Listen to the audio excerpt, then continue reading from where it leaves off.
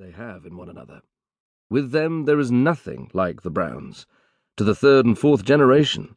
Blood is thicker than water is one of their pet sayings. They can't be happy unless they are always meeting one another. Never were such people for family gatherings, which, were you a stranger, or sensitive, you might think had better not have been gathered together. For during the whole time of their being together they luxuriate in telling one another their minds on whatever subject turns up, and their minds are wonderfully antagonistic, and all their opinions are downright beliefs. Till you've been among them some time and understand them, you can't think but that they are quarrelling. Not a bit of it. They love and respect one another 10 times the more after a good set family arguing bout, and go back, one to his curacy, another to his chambers, and another to his regiment, freshened for work, and more than ever convinced that the Browns are the height of company. This family training, too, combined with their turn for combativeness, makes them eminently quixotic. They can't let anything alone which they think going wrong. They must speak their mind about it, annoying all easy-going folk, and spend their time and money in having a tinker at it, however hopeless the job. It is an impossibility to a Brown to leave the most disreputable lame dog on the other side of a stile. Most other folk get tired of such work. The old Browns, with red faces, white whiskers, and bald heads, go on believing and fighting to a green old age. They have always a crotchet going, till the old man with the scythe reaps and garners them away for troublesome old boys as they are. And the most provoking thing is that no failures knock them up, or make them hold their hands, or think you or me or other sane people in the right. Failures slide off them like July rain off a duck's back feathers. Jem and his whole family turn out bad and cheat them one week, and the next they are doing the same thing for Jack. And when he goes to the treadmill, and his wife and children to the workhouse, they will be on the lookout for Bill to take his place.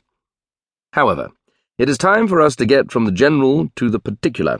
So, leaving the great army of Browns, who are scattered over the whole empire on which the sun never sets, and whose general diffusion I take to be the chief cause of that empire's stability, let us at once fix our attention upon the small nest of Browns in which our hero was hatched, and which dwelt in that portion of the royal county of Berks which is called the Vale of White Horse.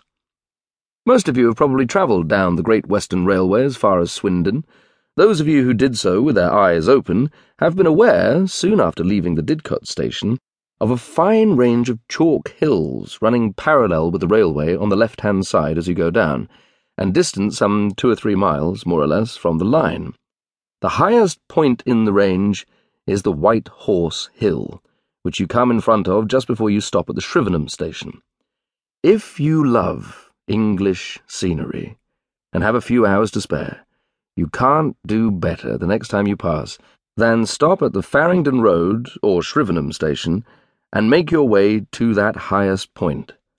And those who care for the vague old stories that haunt countrysides all about England will not, if they are wise, be content with only a few hours' stay, for, glorious as the view is, the neighbourhood is yet more interesting for its relics of bygone times.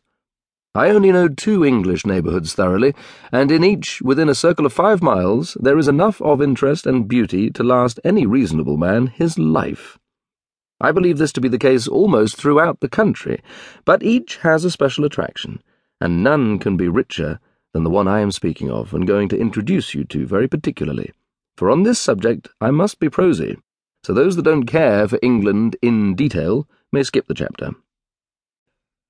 Oh, young England, you who are born into these racing railroad times, when there's a great exhibition or some monster sight every year, and you can get over a couple of 1,000 miles of ground for £3.10 in a 5 weeks holiday, why don't you know more of your own birthplaces?